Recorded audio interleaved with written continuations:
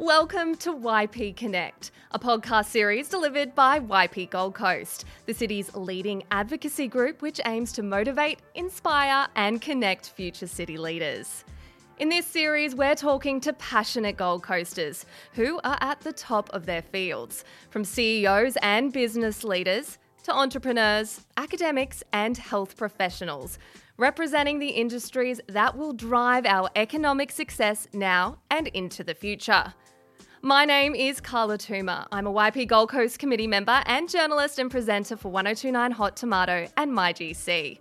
Together with the YP committee, I'll be bringing you 6 podcasts over the next several weeks, exploring everything from tourism industry development and recovery to building personal brands, pivoting in a crisis, and medical breakthroughs happening right here in our backyard. Today's podcast is presented by YP Gold Coast and Griffith University, and we'll be talking to Cameron Bray, a university graduate who has built a career chartering super yachts around the world. He's returned to the Gold Coast to turn his skills to the Australian market, which he says comes at a critical time for the industry as super yachts are expanding in Australia, particularly on the Gold Coast. He's been recognised twice as the Gold Coast Young Entrepreneur Hospitality and Tourism Award winner after building up his company Bray Management, the Super Yacht People. Cameron's career has seen him work for some interesting clientele, including a Saudi princess and the Packer family. Although Cameron didn't initially envision his unique and exciting career path, he says his Griffith business degree has been crucial for his career development. Also joining me in the studio today is YP Gold Coast committee member James Fulton Kennedy, who is a financial advisor at Morgans, Australia's largest full-service stockbroking and wealth management network. Thank you both for joining me today. Thank you, Carla. Now, Cameron, I've got to ask, working with super yachts, how amazing. It sounds very glamorous and luxurious. Is that true? Oh, look, on the outside, of course it is. But it is very much a glamorous lifestyle for the owners and for the charterers of the yachts. But like anything, it is still incredible hard work and you're delivering on quite possibly the highest expectations that clients could have. You know, it's greater than any luxury hotel or resort or spa around the world. So it is highly demanding, but it's highly rewarding. And some incredible destinations, I imagine, that you have spent some time at. Yeah, absolutely. Like I spent a lot of time in Europe, cruising around the Mediterranean, and you know, depending on who your owner or your charter client is, some want to be seen. They want to be smack in the middle of Monaco and Saint-Tropez and be seen by everybody. Others want to get as far away from that as they possibly can and be anonymous. And that's really the exciting part about it is that you know, no two clients are the same and they have different desires and uses for their yachts. Talk us through some of the clientele that you've worked with. Obviously, I mentioned a Saudi princess. How incredible is that? Yeah, that was fantastic. And that was really my first sort of foray into the industry. And look, perhaps I got quite lucky having such an incredible owner sort of first up. And, you know, I ended up working for her for 3 years. I started off just wanting to do one summer and then go back to London and put the suit and tie on and work in business. And at the end of the summer, she said to the captain that she liked me and wanted me to stay. So I was in that sort of that sliding doors moment of what do I do? Do I stay or do I go back and work in the business field? And so I thought, well, if I'm going to stay, I may as well educate myself. And so I said, if you know, give me the time to do some maritime study and pay for my courses, then I'll stay. So that was the trade-off. And winters I'd go back to the UK and do some study, and then summers would be the sea time, and then worked my way up the ladder to become to the level of a captain. So and then working for the princess was phenomenal. She was very, very respectful. You know, you're doing something for them that they can't do for themselves, and you really become part of their family because they trust their private life in your hands. So you never imagined as a student back when you started your degree at your degree at Griffith studying business, that you were going to end up where you are today? Oh, absolutely not. Look, my whole, I suppose, time through high school and growing up, I wanted to be an accountant. And that was my pure focus. I went straight to Griffith, studied accounting, and I think I was about halfway through my degree, and I just thought, what the hell am I doing? Look, I love numbers, but I need to be around people. I need to change this up, and I suppose that was the best thing about the flexibility with the degree at Griffith was being able to change my majors to be able to facilitate that, and never did I think that I'd be running a super yacht management company. Yeah.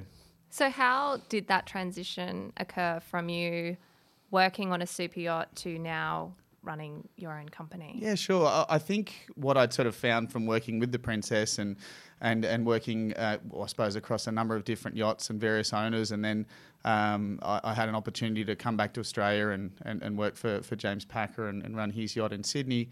And I sort of thought, well, this is the industry that I want to be in. I really thrived and sort of got a lot of excitement out of working for these type of clients and delivering on their expectations. So I thought, well, how can I put yachts and business together? And being back in Australia, I just saw that really there was nobody offering that sort of specific yacht management business. In Europe and in the States, it's I suppose it's anything that is old money and assets are all managed by a third party. In Australia, everything was self-managed.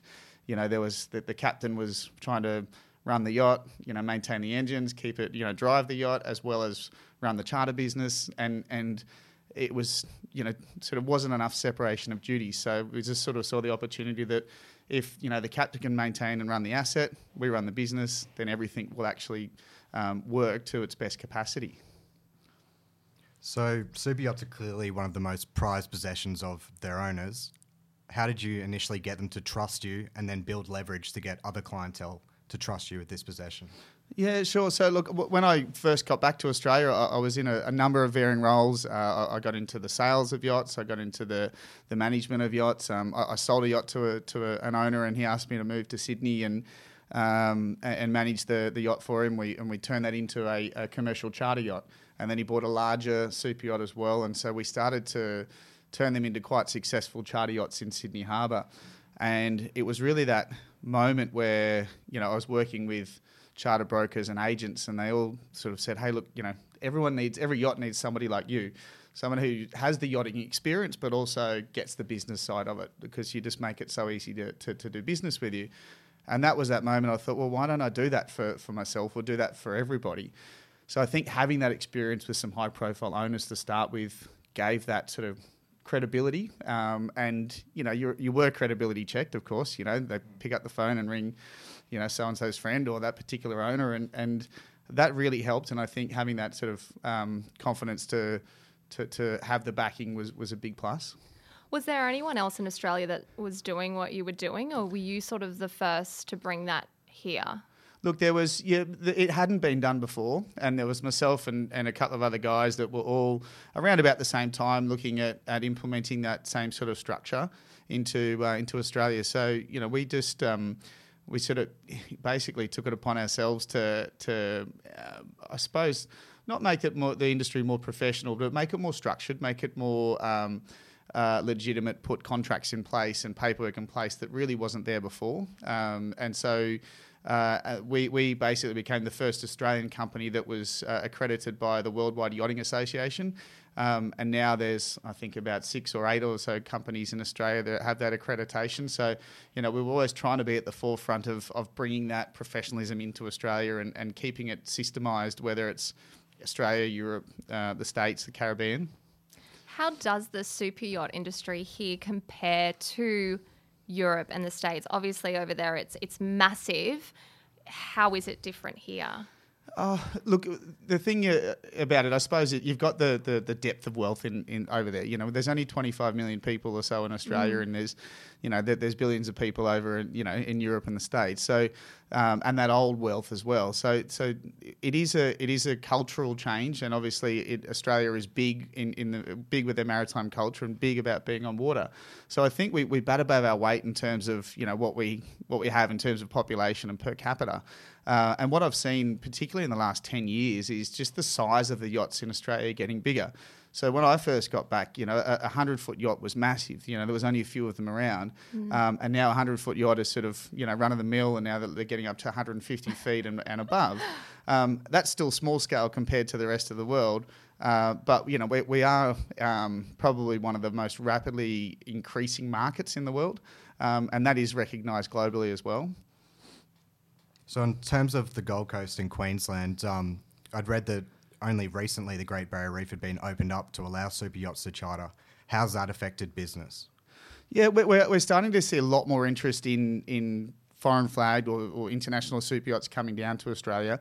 And that was sort of through, the various committees that I'm involved in, and also been the chairman of Super Yacht Queensland for the last couple of years as well. It's just spending a lot of time lobbying to government, putting together economic impact studies and presenting case studies to them on how this will improve the industry and the market if we are allowed to have these yachts come through. And what we're seeing now is, particularly with major events in the South Pacific or in the Pacific Rim, like the America's Cup in Auckland next year. We obviously were supposed to have the Olympics this year, but still it'd be great having that next year up in Tokyo, because that will keep the yachts in this region for longer, we hope. They'll sort of use Australia as that, midway point between Europe and the States, or the Suez and the Panama Canals. They're the kind of two bookend locations or sort of places. And Australia is geographically perfectly in the middle. And the fact that we've got such great infrastructure with our marinas and shipyards and such skilled labour, we offer fantastic service and provisions for these yachts to then hang around and spend more time in this region and use it as a bit of a base. Well, the Gold Coast is definitely going to great lengths to entice super yacht owners to bring their vessels to our city. We've got a brand new $100 million boatworks precinct in Coomera, and a permanent border clearing station at the Southport Yacht Club was recently approved by the federal government. What benefit do you think having these boats come to our city is going to bring? And should we be doing more as a city to attract super yachts? Absolutely, Carla. And the reason that this huge investment has been made privately in these big infrastructure projects, whether it's the Boatworks, whether it's the Gold Coast City Marina at Coomera, then you've got other facilities in Brisbane, the Rivergate Shipyard, Southport Yacht Club. They're all investing huge dollars privately to actually allow these yachts to have access to their marinas. And the reason being is, as an average rule of thumb, a yacht will spend about 10% of the value annually on maintenance and repair. So if you've got a $50 million yacht that's coming down here, that's $5 million a year. And if they decide to stay in Australia and push that money into the Gold Coast, that's a huge amount of money that's going into local jobs. It's, tradies driving utes down to work on the vessels, as well as, not just the big shipyards, not just the big marinas. And then once they've finished those those maintenance projects, the crew sort of, report back to the owner, hey, it's pretty good here. We get to sit at the Southport Yacht Club, go surfing in the morning and come back and work on the yacht during the day. So in terms of their lifestyle offering as well, it's fantastic for crew. So the longer we have a yacht sitting around spending money, the better it is for the local economy. And that's sort of... I suppose being supported by some recent evidence that we have on that ancillary and annual spend on yachts.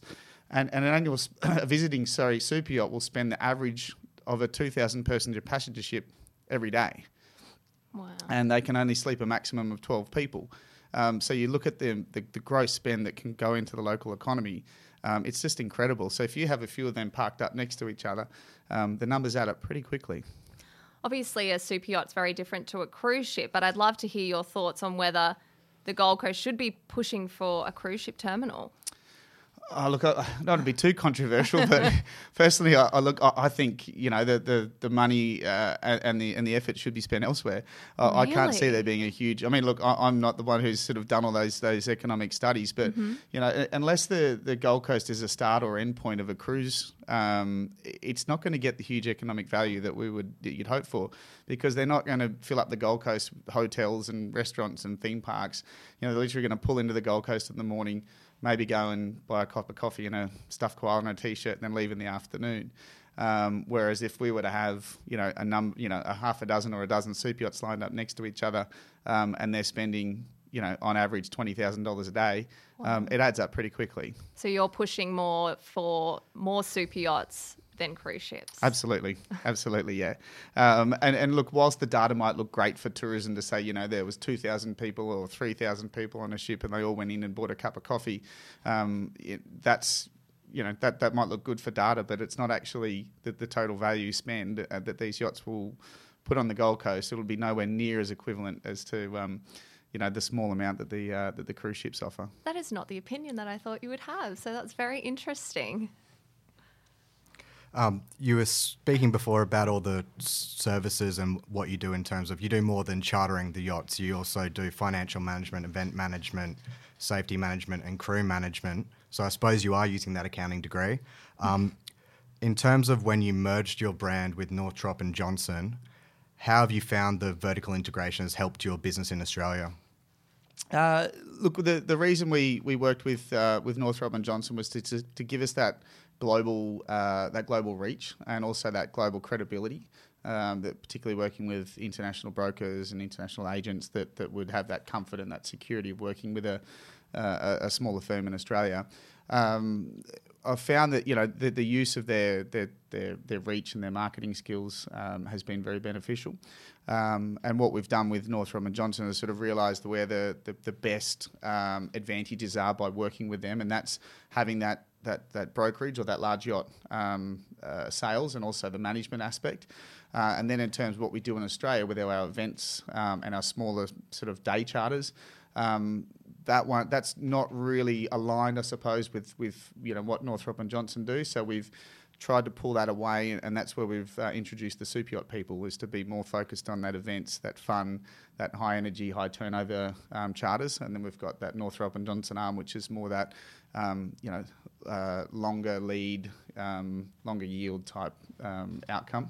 So have you found that you've had to, in terms of your company values, had to run two separate values, or do you find the two companies work pretty closely together? Yeah, very, very much aligned in that respect. And that was all sort of fairly well put on the table at the start when we had those discussions about whether we were going to merge or take on the licence in Australia. And for us, it's very much just driven around the client experience. And I know that sort of sounds like the cliche that you hear a lot, but for us, it just means that whether somebody's got a $5,000 budget to charter a yacht or whether they've got a $500,000 budget doesn't mean they're deserving of any less of an experience. And so for us, that experience was not just exclusive to the end user; it was carried right through. You want the chef and the caterer who's providing the food to have a great experience in the whole booking process. So then that provides a better outcome of the food. It's the captain making sure that he's relaxed through the whole process, so he's provides a better service on the actual charter itself. The owner has a good experience. So for us, it was making sure that experience went, I suppose, sideways rather than just vertical. Your business has been so successful thus far. What's next? What's on the 10-year plan? Yeah, sure. Well, we're trying to utilise, I suppose, look at the opportunities coming forward, and that's the greater visitation of super yachts into this region. Not only as we've got the major events in this region like the America's Cup, but also as yachts just tend to go further afield and they're more specifically built to go further afield. Is also having that experience of service, looking after yachts through the provisioning, through organising marinas and fuel, etc. So we have launched a separate business called Foreign Flag Yachting, which is basically set up to provide that shore-based service for visiting super yachts, and also the fiscal management in terms of its taxation obligations. So if a foreign yacht is chartering in Australia, somebody needs to collect the GST off that charter and pay that to the tax office. So we've been set up, and we've got an agreement and a ruling through the tax office which allows us to act as that taxation agent for that owner while they're in Australia, which is a huge win for us. And we've been working alongside PwC and putting that together over the last sort of 4 or 5 years. And then out puts us in the box seat for when these yachts come down and start chartering in Australia. Cameron, what advice would you give to individuals who might be at university at the moment and they're wondering what they should do? If they're thinking outside the box, what words would you give them as advice? Oh, good question. Back yourself. Look for opportunities. I think what I did was just whenever there was a sliding door moment, I tried to take the path of least resistance. Not take the path of least resistance, try and take the challenge and test myself. that was really it. It was, and I was faced with the whole number of those sort of sliding door moments or those, fork in the road. And it was sort of, okay, well, particularly when I was younger, I thought, well, I've got nothing to lose by taking the challenge, by pushing myself and seeing what I'm capable of. And every time another one of those opportunities arose, I just kept taking that and keep sort of pushing it further and further. And, you do have those moments where you question everything, but, I think just continue to back yourself and know that you've got the capabilities. You've done all the hard work to put yourself in that position. It's just like any sort of form of training, really, isn't it? So you've put yourself in a position to launch forward. Well, Cameron, thank you so much for joining us. It's been an absolute pleasure to learn more about your story. It sounds absolutely amazing, and no doubt you've got a very successful future ahead of you. Thanks, Carla. Thanks, James.